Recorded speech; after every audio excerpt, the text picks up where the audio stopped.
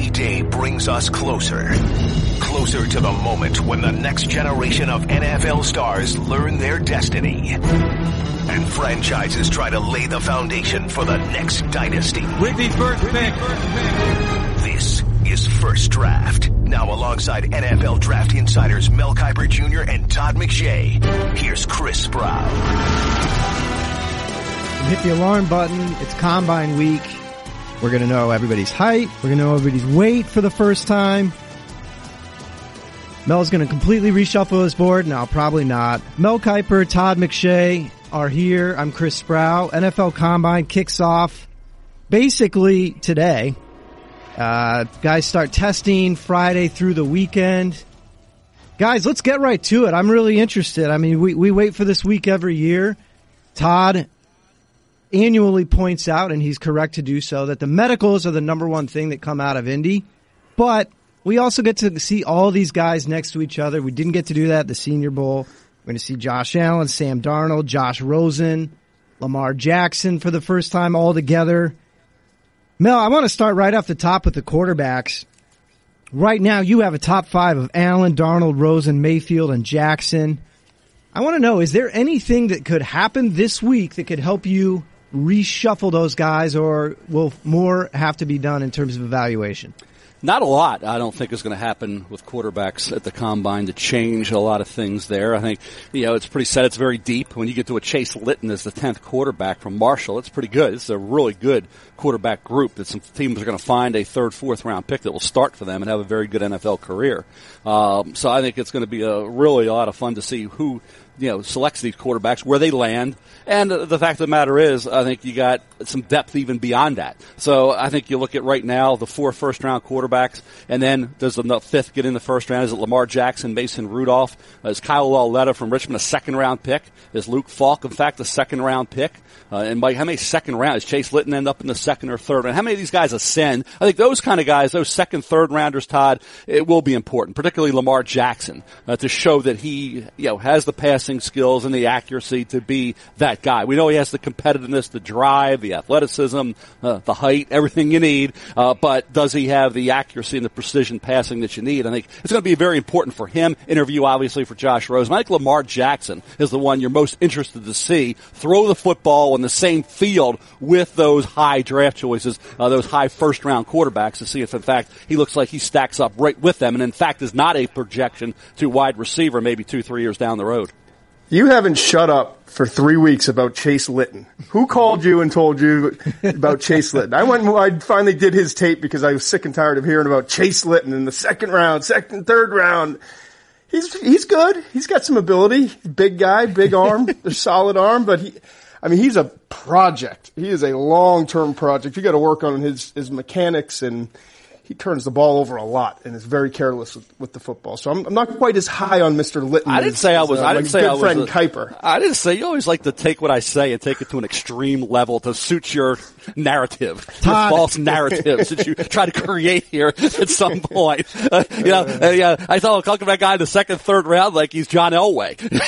It's like he's not, but he's an intriguing guy, and he's got, as you said. And I'm on to you, Kiper. I know what you do. I'm going to invoke drive players up your board. Drive them up your board just to get some attention, and then you'll bring them back to the pack a little bit later. I know Todd. I got a question for you. Stunts. Sam Darnold, not a huge surprise. There's always a couple guys.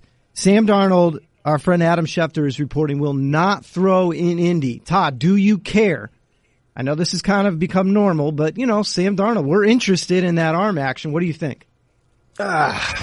Listen, I know the appropriate thing to say is, yes, I care and really love to see him compete. I got to see a lot of competitiveness and competition out of Sam Darnold throughout his career. And when you go back and look, and I know you'd like to see a few more games, but there's 24 career starts. The guy completed 65% of his throws. He's 20-4 as a starter. If there isn't enough tape of him throwing in game action and throwing against defenses and throwing with pads on and so on and so forth, then I don't know what else you need. To me, yes, you do want to see them compete. It's not it's not the right narrative to put out there right now that it doesn't really matter. But at the end of the day, drafting him or not drafting him, if you're Cleveland sitting at 1, will have nothing to do with whether he threw or decided not to throw at the Indianapolis Combine.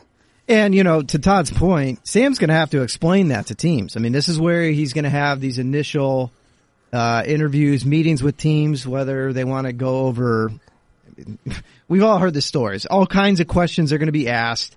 So he'll definitely hear about it if teams feel that shows something. Mel, piggybacking on Todd, what do you think? A lot of guys have not thrown, and it hasn't mattered. No, at the pro day. I think when you have a delivery like Darnold that's not perfect and is not going to be something that I think it will stick out and stand out more when you throw, with these other quarterbacks that have more like Rosen, a artistic, mechanical approach to throwing the football. It'll look a little bit different.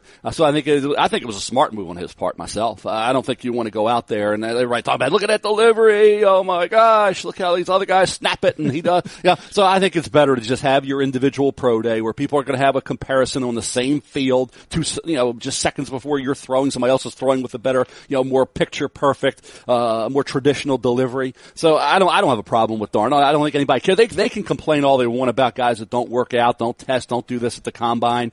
I remember there was a time when a GM said, I'm never drafting a guy who doesn't work out at the combine. And guess what? The first round came along a few months later and they drafted a player in the first round. That player ended up being a Hall of Famer. So there you go. So they talk tough now, but come draft day, it's not going to matter. I'm trying to think of which Baltimore Colt from 1954 that was, but I don't know it off the top of my head. Hey, Todd, we've hit the quarterbacks. I want to know the combine every single year. John Ross, he was probably a first-round pick going into Indy last year. He solidified it. This happens every single year. Obviously, the medicals matter the most, but if a time pops in a certain area, there's certain positions where 3-cone is huge for you. You're looking at the averages over years and years. There's certain positions where the 40 matters, certain positions where the broad jump matters. I want to know, let's look, guys, at the offensive side of the ball. Which guys are we talking about where stellar workouts can solidify or really move them up? I want to start at wide receiver, where Calvin Ridley is at the top of, I think, both of your boards. But after that, it gets a little bit interesting, whether you like Jordan Lastly or James Washington or Christian Kirk. Todd, you can start. Is there one of these guys that can really pop at the combine and solidify first-round status? Or if it's a Ridley or a Kirk who's really unimpressive, could drop out of the first round? Yeah, I think Ridley's going to be interesting. I mean, he's an elite route runner, playmaker. He's got good hands. But, it becomes difficult if you're picking in the top 10, top 15 to take an average size wide receiver if he's running in the 4.5s or slower. Mm-hmm. And so, listen, the tape is there and he's a really good player. And I think he's going to be a good starter at wide receiver in the NFL. And I think he's plug and play ready. But it's going to be, it's an important time for him. If you're Ridley, you really want to run something that begins with 4.4. And if you get in the 4.4s, then I think you kind of solidify that spot in the first round. Another guy, very similar situation, James Washington from Oklahoma State. Mel put him in his first round mock draft, most recent mock draft, and some people think he's a first rounder. Others tend to think more of a second rounder. He plays fast, but will he run a fast time? It's tough to take a receiver who's 5'10" and 7/8 inches, not even 5'11", in the first round if he's not running in the 4.4s or better and perform well. It's not just the 40. It's the explosion drills, all the shuttles and so on and so forth. So I think for both of those guys, it's going to be interesting to see. But I don't know that there's another receiver. I think you'd have to have an exceptional workout when you talk about the wide receiver group. And to me, I just don't know that there's, a lot of people like Cortland Sutton, out of SMU. Because of his size, he's 6'4", he's 215. He doesn't play like a first-rounder consistently, but there's a lot to work with there. And then there's a bunch of guys, I think, in that second, third, fourth-round range that are really close in terms of the evaluation. And it may be some teams are looking for something specifically. And it may also come down to one or two of these guys wind up having great workouts and show that they have explosive qualities that that maybe you don't always see on tape. I mean, Equanimeous St. Brown's an intriguing guy out of Notre Dame, 6'5", 205 pounds. Auden Tate had some durability issues, but he's another 6'5" receiver, 225 pounds. His good tape is really good. I mean, then you get down to some of the other guys like Jordan Lastly from UCLA, Christian Kirk from Texas A&M. What are those guys going to, they're solid size. They're both in that 5'11", 6'1" range, both tightly built, but, and tightly packed, and playmakers on the field, but are they going to run 4.4s or 4.5s? And there's a big difference between the two. Christian Kirk on tape, it looks explosive at times, but then there's some other times where I'm not sure if he's a 4.4 guy. And then Jordan Lastly, I think can run in the 4.4s, and I think that would help him. So got some character issues, but again, his really good tape is that of a first-round draft pick at wide receiver. Hey, Mel, Todd hit the wide receivers really well there. Nice work, Todd. What Thanks, about the bud. running backs? Can it be Darius Guice? Could it be Sony Michel? Could it be Ronald Jones? Which one of these guys? Yes, we know Saquon Barkley's show is going to arrive in the top 10. Which one of these guys can run their way, can jump their way, can do anything to get their way into the late first round? You see it? Well, I think two of them have a great chance. It's Guice and certainly Jones, the second. I think those two kids played like first rounders. Sony Michel has to firm up ball security a bit, but he showed late in the year he was playing better than Nick Chubb, his teammate, who came into the year with a higher grade. I think Rashad Penny had a phenomenal season, and then a good Senior Bowl game. How does he test to become a late one, early two? Probably more of an early to mid two, but there are some to hint late one. I've never bought into that for Penny, but I have heard that. The guy that I think you're most interested to see run and test, because the guys that have versatility in this league, we were talking before the show, Chris, you love Jalen Samuels from NC State. Well, there's another NC State player. He's my number one pick in the draft. He's probably maybe a second, third round guy, but I think you look at Nyheim Hines. Samuels could very easily be a second or third round pick. Come on, Mel. Where are you going to play him? Where's Charles Clay play? Those kind of guys. You talk about Samuels' versatility and matchup advantages he can create and put him anywhere. I think in this league now, Todd, you're talking McShay, of all people, is talking like it's 1985. I'm amazed, okay? I'm usually the one that talks like it's 1985, and in this case with Jalen Samuels, Todd, McShay I is. Formation McShay. Yeah, I mean, it's like, hey, it says standard pro set McShay. Yeah, okay? let's take a fullback in the second round. Personnel McShay. Yeah, but to get back to, let's reel it back in. Nyheim Hines from NC State, punt return, kick return, catching, running, track guy. You look for those third, fourth round, and McShay will probably say sixth round for Hines. I'm saying third or fourth round if he runs well. And it seems like those Wolfpack players on the offensive side too much. But I think you look at Ed Hines as an interesting. Mark Walton, had the injury. Medical, obviously, all these guys that had any type of injury will be very important. I'm not going to steal McShay's guy. He's been talking about very positively about an Auburn Tiger, Kerryon Johnson, over the last month or so. I can see McShay's a big fan of Kerryon Johnson, but I think those are the guys there that are intrigued. Just to go back to, I would go back to wide receiver and just to piggyback what Todd said. Two guys that had good Senior Bowl weeks. Can you carry momentum from Senior Bowl week to the Combine, to Pro Day, to the draft? Would be DJ Chark from LSU and Deshaun Hamilton from Penn State. I think are two interesting guys. And you didn't mention my guy from Maryland, I will, DJ Moore. The more Todd watches him on tape, I think you'll hear more McShay talking up. I'm actually watching DJ Moore him right now against Wisconsin, Mel. It's right now as we speak. 12th. Okay. Well, I paused it so we could do this podcast. There's nothing more meta than McShay watching 12. Maryland guys while Mel talks about them on this podcast. Yeah, that's interesting. And I also think that Jordan Lastly from UCLA had on talent, and if he does test great, you're people number go 2 back. receiver right now. Mel Yeah, Kiper. and who else you going to put in there? I just went on talent, and I want to see how he interviews. And Todd thinks he's an 8th round pick. He may. Not even 8 rounds. Due diligence is the word you'll hear a lot from the, you want to throw out cliche talk about due diligence they have to do on different players. On Jordan Lastly, that's the case. But I think you watched him play this year and you had to be amazed and impressed about how he stepped up and had a career year. So I think people are going to go back to the drawing board on him, and they will have to even more so if he has a great combine. Todd, real quick, when we hit these offensive linemen, the workouts matter. I remember Lane Johnson running like 4.79. That really helped him pop. Is there a guy when you're looking at the offensive lineman where you actually do think beyond the tape, the workout times could really help one of these guys, whether it's a Colton Miller solidifying status out of UCLA, I don't know if Quentin Nelson needs to do anything else, but maybe even a Billy Price or a James Daniels, one of these guys where you like a bit of mobility out of the position. Who do you see on the offensive line side that you think kill it in Indy? You're thinking first round.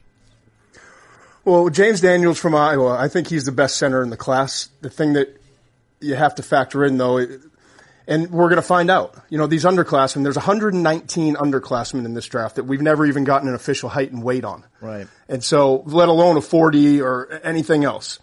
So with James Daniels being an underclassman from Iowa, he's reportedly around 285. I mean, that's his listed weight is 285 at 6'4". Now, what is he really? Is he closer to 300, which is encouraging?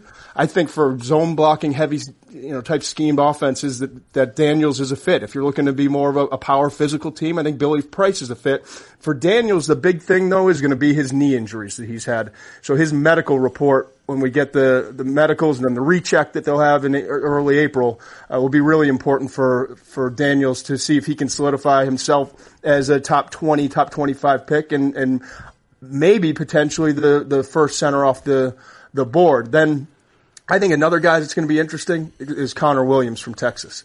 I mean, you go back and look at his 2016 tape. I thought he was the best offensive lineman in this class, best offensive tackle at least. And then this year his tape wasn't as good. And he has the injury and misses the majority of the season, sits out the bowl game to get healthy and prepare for the combine, for all the pre-draft process. And Williams, I think, needs to show up. He needs to interview well. He needs to pass the medicals, and he needs to put up some of those elite numbers that you were talking about, the explosion numbers, and show that he has some more lower body strength and ability to drive guys off the line of scrimmage than maybe his tape showed, because it's really tough to evaluate him with the inconsistent tape that he had and knowing that he didn't play much of this past year. Guys, let's jump to the defensive side of the ball. Mel, the big question obviously is which pass rusher asserts himself behind Bradley Chubb? Bradley Chubb's going to have to do something wrong or get nicked up somehow to, I think, not be the first pass rusher off the board. From there, we have Marcus Davenport, we have Rasheem Green, we have Sam Hubbard, Tyquan Lewis, Tremaine Edmonds, obviously a versatile guy, Harold Landry, Lorenzo Carter, Nwosu out of USC. Who jumps up and solidifies himself as maybe a top 15 guy behind Bradley Chubb if it works out well in Indy? Well, the only one guy that could is Marcus Davenport, and I think he should be. Nobody else can 15. Just blow up, you don't think? No, I don't think in the top 15 as far as the defensive end group. I don't think Landry he didn't play well enough this year. He didn't make enough plays. He wasn't disruptive enough. He didn't build one 2 years ago. So I don't think Landry will be. I think if there's a guy that's going to jump into the late first, based on the combine, it's Lorenzo Carter from Georgia, if he tests off the charts. And I think the key number for him, Todd, will be 4.55. If you go lower than 4.55, he could get into the late first round discussion. Higher than 4.55, then probably a 2. So I think a lot on the line for Lorenzo Carter from Georgia, the way Mel Tucker used him at Georgia. Obviously now people will be looking at that length, that wingspan, and then that speed and athleticism, and maybe put him in there. And there's a lot of the guys he's competing with. Nwosu from USC, Okoronkwo from Oklahoma, Teray from Rutgers, Van Der Esch, Boise State. There's a lot of guys that he's in that mix with, and he could go ahead of those guys with a great combine. I think you look at the defensive end group, a 3-4 guy who has some versatility and played well at the Senior Bowl and was a highly rated guy coming out of high school. In fact, here's a kid when he came out of high school, wasn't far behind Myles Garrett. It was right up there in the top 5 overall players at any position. And then, his solid career, it kind of goes a little quietly under the radar. And then at the Senior Bowl, he gets that big bump. And can he build? That's Andrew Brown from Virginia. So, I remember Mike London recruited Andrew Brown and Quinn Blanding, and that was going to be the cornerstone guys that were going to be the foundation of an elite team. And it took, obviously, until this year when it all came together a little bit more for Virginia. But for Andrew Brown, I think, is it a second, third round possibility for Andrew Brown? I think it is. Hey, Todd, on the pass rushers, on the guys coming off the edge, can you give a real quick primer on why you wear your lab coat and you have your stopwatch out on that initial 10-yard split that you look for in pass rushers and why that matters so much, and really what you're looking for and who's aced it in the past? Yeah, it's usually 1.6 off the top of my head. 1.60 is the number for the first 10, which obviously there's correlation because it is the first, the explosive step, getting off the line of scrimmage. You'd like that number to be under 1.60. But it's interesting too, the 40-yard dash, if you go and study over time, there's been just as much correlation with NFL success from the 40 as there has been from the 10-yard split. And that, Mel was right on, 4.55 if you're an undersized guy, if you're your average 4.3 defensive end, and you under 4.6 is the number you really want. And there's some correlation with the vertical jump as well. Outstanding numbers, 37.5 inches over that. Not to get too nerdy and all that, but listen, all these numbers come out. Yeah, exactly. All these numbers come out and it can be kind of dizzying at times. And the first thing you have to do is keep reminding yourself, these are just workout numbers, but there are some things to glean. And for each position, there are specific areas and tests that are more important over years and years of studying the history of it. Like for vertical jump, running back, receiver, tight end, defensive tackle, and defensive end have the most correlation with success. Yeah, not get wrapped up. Yeah, not get wrapped up, Todd, in that 40 as much with some of these positions. And you talk about broad jump. Last year, Alvin Kamara had was it like a 10-11 broad jump, Todd? Kamara did? Yeah. He had like a 39.5 vertical. I think vertical, broad jump, all the explosive tests that you look at are probably more important than that straight line 40 speed and how you break down that 40. And as you said, the first 10 yards. But you'll hear the word explosion a lot, and I think that's what people are looking for. Kamara, as I remember, Todd, didn't have a great 40. It was 10-11. 10-11 broad. Like a 39.5 vertical, I think it was. 39.5 inch vertical. He did not run. His 40 time wasn't great. No, it wasn't. But 36.5 vertical for Kareem Hunt. Kamara had a 39.5 inch vertical. And I thought it was McCaffrey. McCaffrey had a 37.5. Those were three of like the top four vertical jumps of the running back position. And it turns out that those are three of the most productive rookie running backs. Yeah, Kamara wasn't the 4.4 guy. He was in the 4.5. So I think 4.53. Yeah, so to me, it's not about the straight line. There, Alexander Wright had a great 40 time, wasn't a great receiver. Jerry Rice had a very slow 40 time, was a Hall of Fame receiver. So explosiveness, getting in and out cuts, make people miss, stop on a dime, all the explosive tests will be more important than that one that we kind of, what's this 40 time? In some cases, who the heck cares? Guys, couple minutes real quick. I wanted to wrap up the back end of the defense, who you're looking for that could pop into the first round. We know from the cornerbacks, Denzel Ward out of Ohio State, Josh Jackson out of Iowa, Mike Hughes out of Central Florida, almost certainly first round picks barring something going wrong. Todd, who else among the corners can jump in? This is where the 40 time does matter. Yeah. I think no position is more important than cornerback. You go back and look. I mean, the top corners drafted recently and mostly played at a high level. They have to hit there, yeah. Marshawn Lattimore ran a 4.36. Marlon Humphrey ran a 4.41. Adoree Jackson ran a 4.38. Jalen Ramsey ran a 4.41. You get the point. I mean, it shows you how important speed is at that position. I think this year when you look at it, for me, you mentioned Josh Jackson from Iowa. He's a big one because we know he's got playmaking speed. We know he's playmaking ability, ball skills, and does a great job when the ball's in the air. We know he's got the length that you look for, but does he run that in that 4.4 range? I mean, for him, it could cost him, I don't want to be dramatic, but literally millions of dollars between running a 4.45 and a 4.55.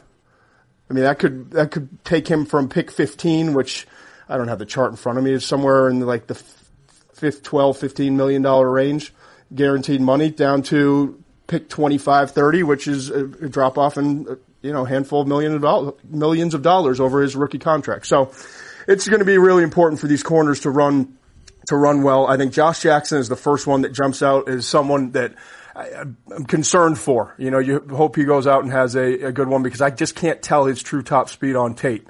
From everything I know, Mike Hughes from UCF should run well. I think it's going to be interesting with MJ Stewart from North Carolina. He's another guy doesn't have great size. He needs to run well. Jair Alexander from Louisville is 5'11", 190, but he's supposed to run really well. He looks like he runs well on tape. So some of these guys, Chris Campbell is a good sized cornerback out of Penn State. What's his top end speed? It's going to be really interesting to see this group because I think cornerback is a lot stronger this year than maybe the impression is. I think there's a lot of good corners getting all the way down to like Anthony Averett from Alabama and Nick Nelson from Wisconsin, Holton Hill from Texas. And there's some guys in the mid rounds that can play. And this is going to separate some of those guys with their ability to run and put up big numbers. The only senior of that group is M.J. Stewart. Anthony Averett would be another. Everybody else is an underclassman of that top group. And if you go to the top, say, 9, there's only one senior. So that's 8 of the top 9 corners are underclassmen. I think the word you'll hear a lot about after the combine, during the combine, type of corners. And it's important at wide receiver. It's certainly important at offensive tackle and defensive end.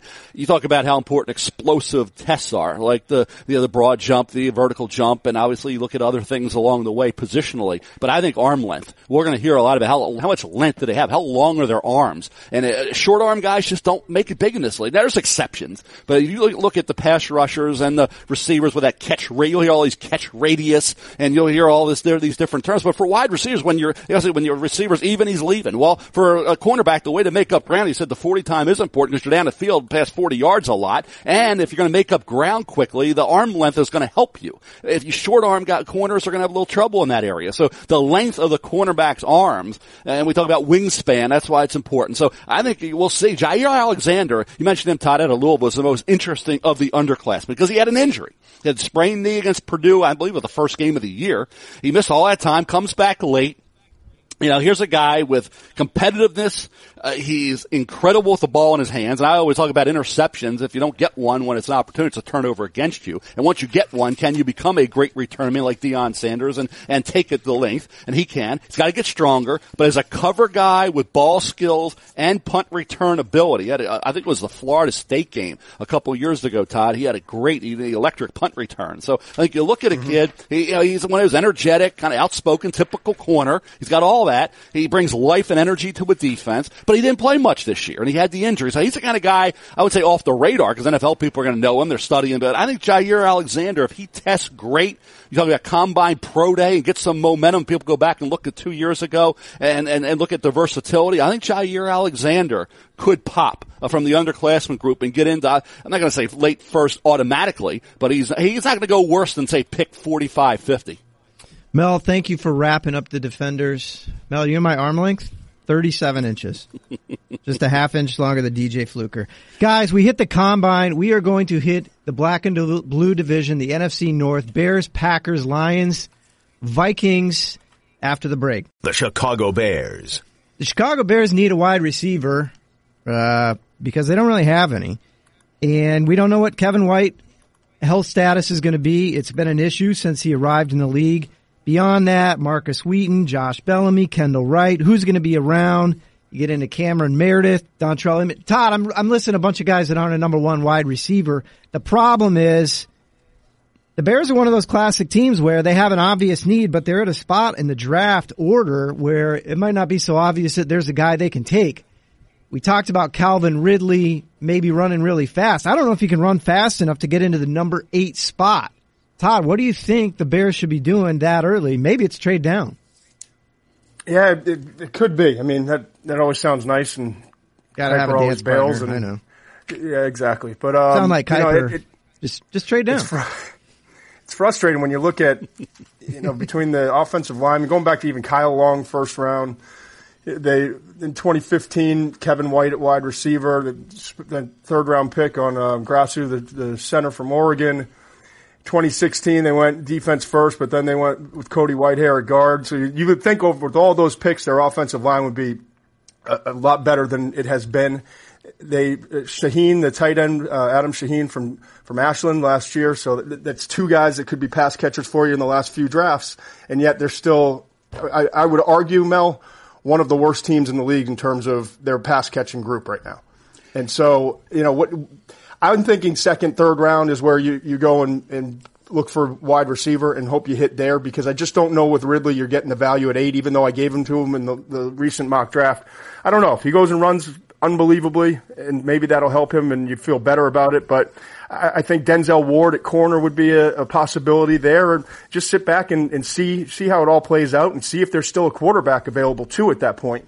at number 8, which is a real possibility. And now you get the Dolphins at 11, the Cardinals at 15. We've talked about the Bills 21 and 22. Maybe that you get some interest to move out of that spot at number 8 if the Bucs already didn't make a move for a team going up for a quarterback. Yeah, I think you look about the Bears, and Ridley is an interesting guy because if he gets down to that 15, 16 spot, which I think he could, who is the next receiver? Is there even one that's forced into the first? I think there will be somebody, but the Bears have to get help at that spot. Mitchell Trubisky needs weapons. They had opportunities even when Mike Glennon was in there to beat the Atlanta Falcons in the opening week of the season, and there was a drop in the end zone or they win that game. They beat Matt Ryan and the Atlanta Falcons for the Bears. And Trubisky, obviously, you look at that completion percentage, you add a few points if he would have had guys catch the football when he delivered accurate strikes. So I think wide receiver they will address. There's interest. A couple guys weren't even invited to the combine, Todd, that have a chance to be 3rd, 4th round picks at wide receiver. We'll talk about them. I'll tease that for next week. But I think you look at linebacker. Tremaine Edmonds I gave them because he can do a lot. He can play an inside, outside guy, rush the passer, cover. Highly productive, highly athletic, physically gifted, bloodlines, all that. His father played in the NFL. His brother is going to be in the NFL as a safety probably right after he comes off the board sometime 2nd, 3rd round. So I think you look at the Bears, linebacker like Edmonds, cornerback, if you want Ward, fine. Wide receiver, I don't think so at 8. But I think Tremaine Edmonds at some point in the top 8 is going to come off the board. I got him down to 8 to the Bears. He ain't going to get past there. He's too good an athlete. He's too versatile. And for today's NFL, with his length, we see what Zach Cunningham did in the 2nd round to the Houston Texans. He's going to go a lot higher. He's going to be a top 10 pick, and the Bears could use him. Todd, capping the Bears at a certain position, I see a Deion Sims, maybe Zach Miller still around, Adam Shaheen, the player, I don't know about the ceiling. Young quarterback's best friend can be a really good tight end on the intermediate stuff. Is there somebody you see that could be around maybe in round 2? Because obviously the way this board sets up number 8, that's too rich for any of these guys. Yeah, I think that the plan is for Shaheen to be that guy. I mean, you don't spend a 2nd round pick on a tight end if you don't think he can be the guy. And so I'm not sure, maybe a little bit later right in the draft they'll look after going and try to get one. I mean, it turned out to be a pretty decent tight end class. I don't know that there's in my opinion, I think Dallas Goedert has a chance from South Dakota State to be a complete, very good starter in the league. After that, I think there are some good players, some really good players, but they're 2nd-tier type guys. Hayden Hurst from South Carolina is probably going to be a 2nd rounder. Mike Gesicki from Penn State is probably going to be a 2nd rounder. Mark Andrews, Ian Thomas from Indiana, Ryan Izzo, Florida State. There's a bunch of guys, Troy Fumagalli from Wisconsin, Jordan Akins from UCF. All the last 4 guys I mentioned are probably in that 3rd, 4th round range. So there's some depth to this class. I just don't know after spending a 2nd round pick last year that you're going to wind up spending another 2nd round pick or 1st or 2nd round pick on the same position. The Green Bay Packers. They're going to get Aaron Rodgers back. Jordy Nelson should be around. A healthy Randall Cobb would be nice. Devontae Adams. Some mainstays on the offensive line will return in Green Bay. Again, it's all about Rodgers on offense. Mel, the defense fell off a bit last year. Is there enough pass rush here? Is that where Green Bay should be looking? I mean, what stands out to you? Green Bay picking earlier than they usually do. Obviously, the Rodgers injury was a part of that, but coming off a 7-9 year, defense was a problem. What do you think? I think it was a huge problem, and I think the pass rusher is going to be possibly there in Marcus Davenport from Texas San Antonio, the Roadrunners. And here's a kid that I would say, Todd, a little boomer bust, because if you think he's a guaranteed top 15 pick, and even you could argue top 10 type athletic talent, and he comes into the NFL with his skill set, you would expect him to be a guy who can get you a significant number of sacks and be a lead guy getting off the edge. If he doesn't, and there's some people that wonder, I mean, he did not, the Senior Bowl didn't help him. And I think you look at where he can be after these next 2 months, he could be solidly in the top 15. What's going to help him is good luck trying to find guaranteed pass rushers. And he's going to look good. I think people are going to look at him and say, boy, is there maybe something missing? We'll see. I think the next 2 months they're going to do a lot of work on Davenport. I think he'll be there possibly. I gave him, though, the Green Bay Packers in Mach 1 and Mach 2. And that's their biggest need. And if you don't find a guy like like that. There's an interesting kid. Chris Sproul's a big Washington State fan. Hercules Matafa is a good football player. They moved him around. He played everywhere, and he was productive. Played inside at about 240. I mean, it's amazing how they utilized him. And he's the kind of kid, you get into that third, fourth round mix. Chad Thomas, if he can ever just be consistent from Miami of Florida, has shown flashes. And I think the most intriguing guy, Todd, and I don't know where Todd does a mock the day after the draft, and then he does another one in December before Christmas. So it's amazing how early he is with these mocks. But hey, they get the big numbers, and people crave them, and everybody wants them, and I look forward to them. And I get on McShay every time. We're getting that out, Todd. But, hey, Todd, you're going to get that out? When we'll come on, let's start working on it. And go back. I'm going to go back to your one after the draft. Go back to your Christmas one. Where was Arden Key then, and where is Arden Key from LSU now? I can tell you now that he is not in the first round. Right. I mean, here's the thing with Arden Key. Let's just be blunt. There's very much a concern that there's a dependency issue there with marijuana. And he had to take some time away, work on his life in the off season, comes back, had an injury, had another injury with the finger this year, and just was not the same player. So, very different in terms of the projection, because I loved his tape in 2016 and did this obviously even after watching the tape, but not knowing completely the story, what was going on. But then you find out that he's dealing with some issues. So to answer your question, I had Arden Key at number 9 overall to the Jets, and now I would say best guess is that he'd go somewhere in the second round, but he's got to have a big week. He has some things to answer. He needs to pass the test and not be one of those guys that every year we see a few guys that the double D failures, as I call them, that, dependent or dumb. And so Arden Key needs to pass the drug test. He needs to pass the exams in terms of the interviews and being honest with people. And then he needs to go out and he needs to put up numbers that are representative of an elite talent like you see on tape sometimes in 2016. Yeah, third round is not out of the realm of possibility. And where did another former LSU Bayou Bengal Honey Badger, where did Tyrann Mathieu go in the draft, Todd? I believe third round. Third round. The Detroit Lions. The Detroit Lions have the bearded presence of Matt Patricia now on the sideline. How does that affect their defensive personnel? I don't know yet. We don't know if Matt's making any calls there with Bob Quinn running the point on the draft and as the GM. The question obviously is Ziggy Ansah back? There's a big suspicion, guys, that is a franchise situation because there's just such a significant drop off. If Ziggy Ansah is not there, is Anthony Zettel suddenly your best pass rusher? That's kind of a scary reality. So at 19, like some other teams, like the Packers we just talked about, the Lions could be looking at a pass rush. They did a lot to shore up the offensive line in recent years. They like Taylor Decker at left tackle if he's healthy. Could it be more weapons for Matthew Stafford? Could it be somebody to shore up the tight end position where Eric Ebron isn't promised beyond this year? Who knows? Todd, as you look at this situation, there's a lot of good players on this team. I don't know how many great players there are, but it's got to be a team that feels like they're a couple pieces away from playoffs. What do you see? Yeah, I see a team that needs to find a run game to balance things on offense, and I see a team defensively that's very average across the board. I mean, you look at all the number; they were really good in takeaways, and I think that helped them last year. Obviously, they're third in the NFL, but you just go down to something like points per drive, 16th, third down, 15th. Red zone 29th, which is their worst area.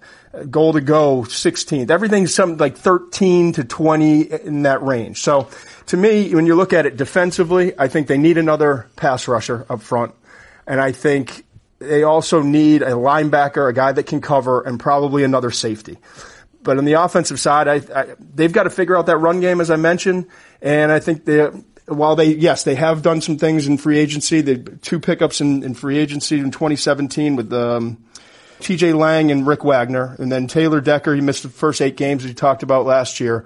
But I think that they could start to bring in more young offensive linemen and try to build the back end. And maybe, who knows, if you hit on one and you get a good starter, that's an area to go. But I think the middle of the defense and then shoring up the run game, whether it's the offensive line or running back for them.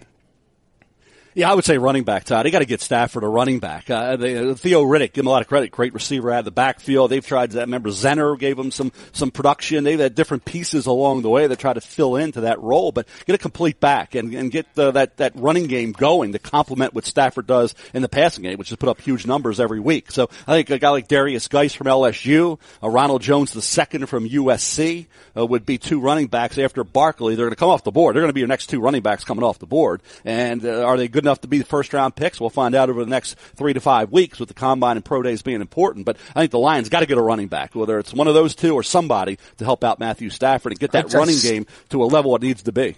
Mel, do you can't believe that Amir Abdullah hasn't panned out. It's so frustrating because I really thought that second round pick in 2015 when they took him 54 overall, I thought he was a steal, and I thought that they had finally addressed that position with a difference maker, and he just through injuries and just inconsistent play has not been in fumbling too. Hasn't been able to protect the football. Just really frustrating. Fumbling issues were a concern going into that draft. Mel, cap this off. Do you think they have Marvin Jones, maybe one of the more underrated wide receivers in the league, certainly in terms of just what he does through contact? Kenny Golladay flashed when he was healthy last year, had the hammy. Golden Tate. Do you feel good about the wide receiver situation here? Obviously, Eric Ebron will be back for another year. Ebron he became more consistent. He's had some drops during his career, which has plagued him. He became more consistent. Stafford trusted him more as the year went along. Golladay showed flashes early and had come on, and he kind of backed off a bit. But I think you look at that's kind of right now more of a luxury type thing early on. I think you have to address those. If you're saying the priority's got to be a running back, and it's got to be a pass rusher. Now, will Davenport be there at 20? Maybe, but I don't think so. And not in the first two mocks, I didn't have him get. There's no other defensive end to consider at that point, so you can't force that. But I think they'll address those spots, but I don't think in round one. The Minnesota Vikings. Particularly on the defensive side of the ball, and certainly with some steals on the offensive side of the ball, Stephon Diggs stands out. Todd, the Minnesota Vikings and where they were, given all the uncertainty at quarterback, really speaks to some great drafting in recent years. A couple years ago, when you had Eric Kendricks, Daniel Hunter, all these guys out on the field as rookies playing really well, speaks to some really good job they've done in terms of scouting and player development. That's a really good defense. Obviously, I think they're kind of out of the picture in terms of quarterback, depending on what happens with Case Keenum and Teddy Bridgewater, who could be set free. Sam Bradford, obviously. They have running backs, or at least one that they like if Dalvin Cook is back healthy. It seems like this is a team that's set up to take a best player available type because they have a lot of good things going here. What stands out to you? And when you've done mocks, Todd, what have you thought about with the Vikings? I thought about this. You could argue this is the best roster top to bottom in the NFL. I mean, I would say the Eagles, the Jaguars are three of the best.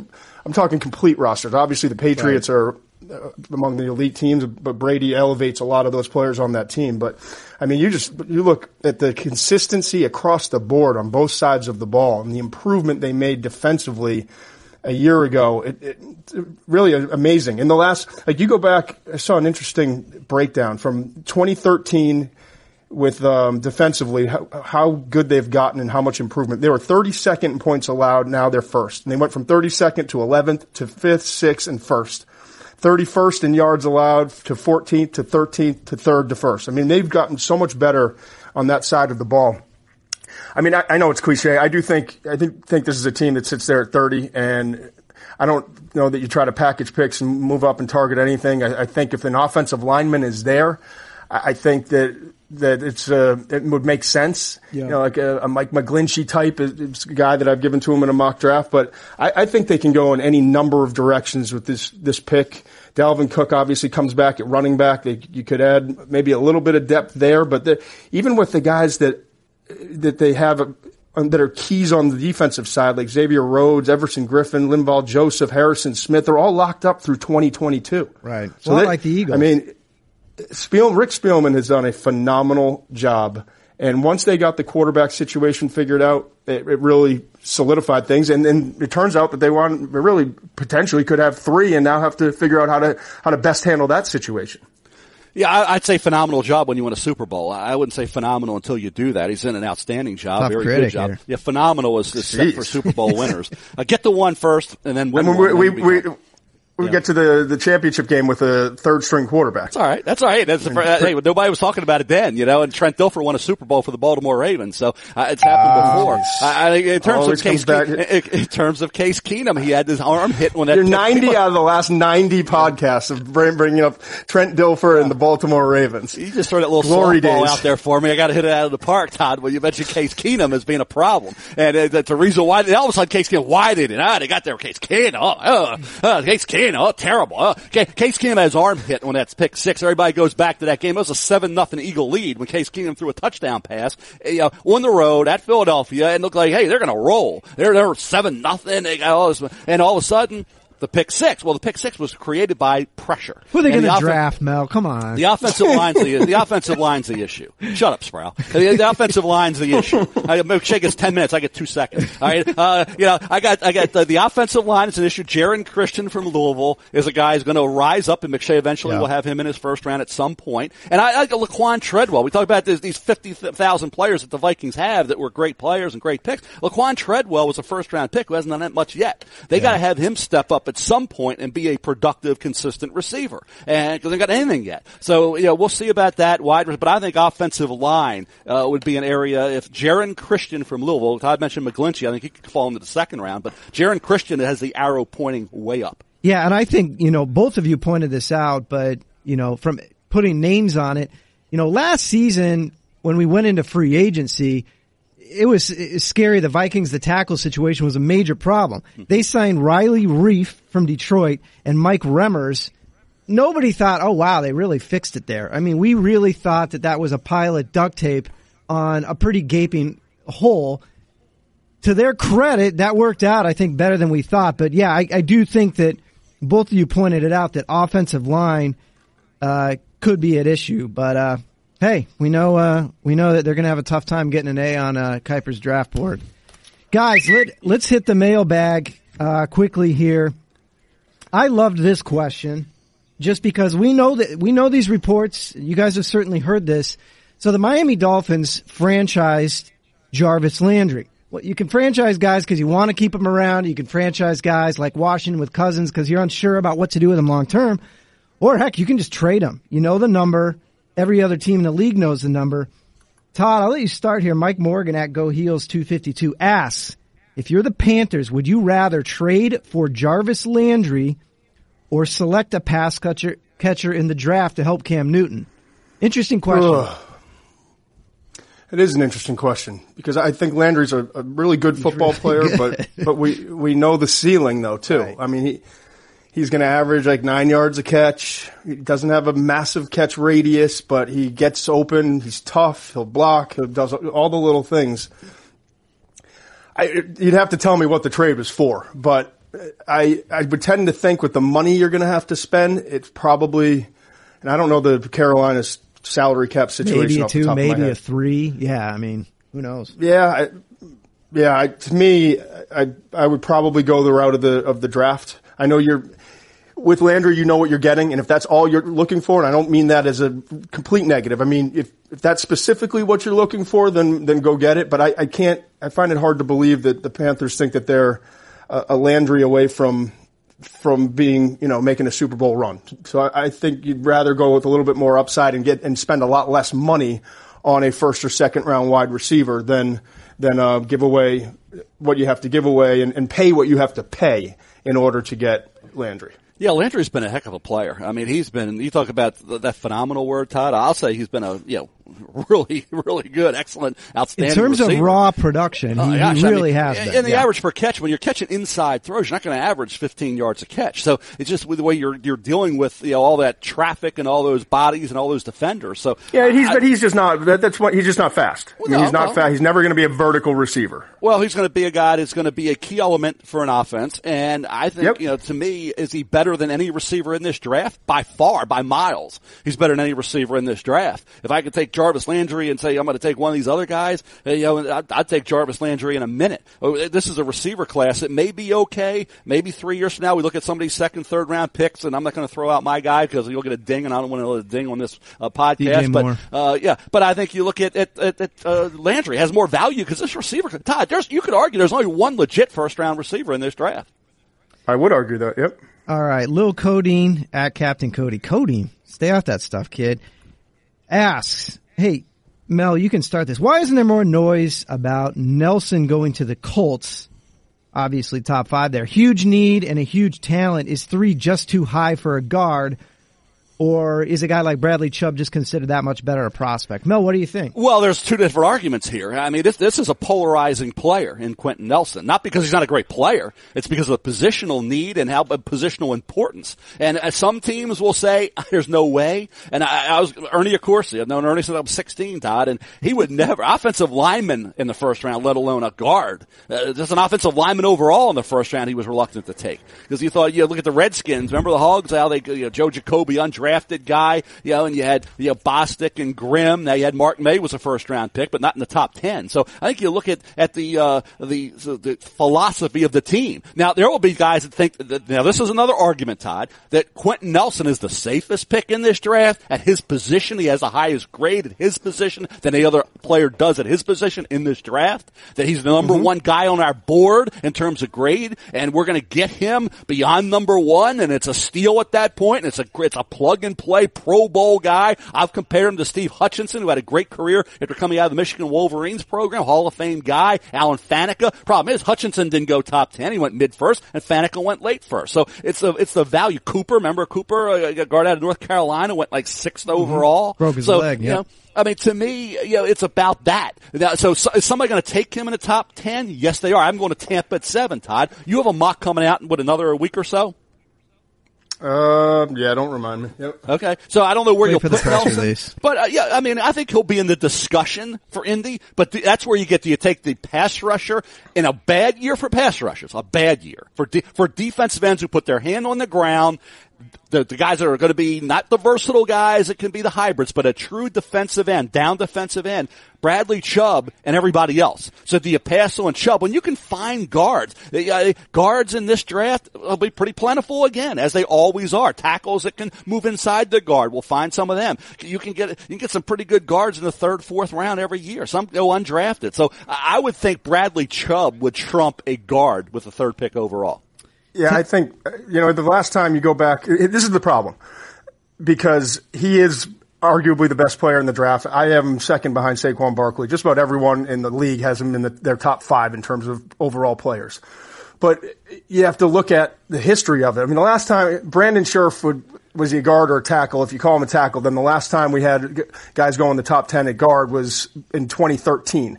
And Jonathan Cooper and Chance Warmack both went in that draft to the Cardinals and the Titans respectively, and neither has turned out. I mean, both teams would want that top 10 pick back for what they got for those players. So, it's a really difficult argument, but man, you feel really good that you're solidifying one of your 11 spots on offense for the next decade with this pick in Quentin Nelson. Guys, let's hit one more and then close up shop here. Adam Johnson Bowers. We mentioned this guy earlier on. Adam Bomb, 1987, asks, what are the impressions of Lorenzo Carter? His question is, with a good combine, could he go as high as, say, the Titans at number 25 overall? Or Kuiper, have at it, buddy. This is your guy. I was going to just say, Todd, have at it, because I've talked enough about Lorenzo Carter. You haven't chimed in, so you're obviously skeptical about Carter. So go right ahead. I'm not Todd, skeptical. Explain. Todd, what do you think about like as high as 25? How's that? Could be. I very well could be. He's a guy who can get pressure on the quarterback, so it would not surprise me. I don't have him quite that high. Did his when I started on the Georgia defense when I first started my tape evaluation, right after the season, and he was one of the first guys I evaluated. I like him as a player. I thought kept getting better and better as the tape went on, and I think he plays the game hard. He has good instincts for the position. He moves around a little bit. Obviously, there's a lot of other good players on that team, including Bellamy and Roquan Smith and so on and so forth. But he's long. That's one thing you get with him. He's got 33 and 5/8 inch arms. He's sudden. He's got outstanding speed, so he can close quickly. He can turn the corner. I think he needs to get stronger in the lower body. I think, when he's got to finish with power, sometimes he stalls out, but his effort's really good. He's got some experience dropping, so you have versatility there. I think in a 3-4 outside linebacker or Sam linebacker in a 4-3, he's going to be a really good player. His production was good, not exceptional, but you look at the 4.5 sacks this past year, it doesn't jump out, but he did have 17 quarterback pressures. And when you watch the tape, this guy was consistently causing problems. So if he has a really good workout, a workout that matches what you see from the elite talents in terms of the 10-yard, the 40, the broad jump, the vertical jump, those explosive numbers, I think Carter's got a chance to sneak into the back end of the first round, and probably worst case is going to be in that second round range. And just to repeat what I had said, if people are jumping in here, 4.55, if he's below that, he's in the first round. So the combine, the 40 time for Lorenzo Carter will, I think, determine whether he is, in fact, a first or an early to mid-second round pick. In Vegas, they are setting the over-under on his 40 time at 4.55 thanks to Mel Kiper. That's how big this voice is, folks. Those of you who stick around to the end of the podcast, you get stuff like this. Todd, Mel, happy Combine, everybody. We will be back next week to talk about who won, lost, who got richer, who got poorer, and, about how Todd took the town. But we'll be back next week on the First Draft Podcast. Thanks for listening to First Draft. For more great podcasts, check out ESPN.com/PodCenter.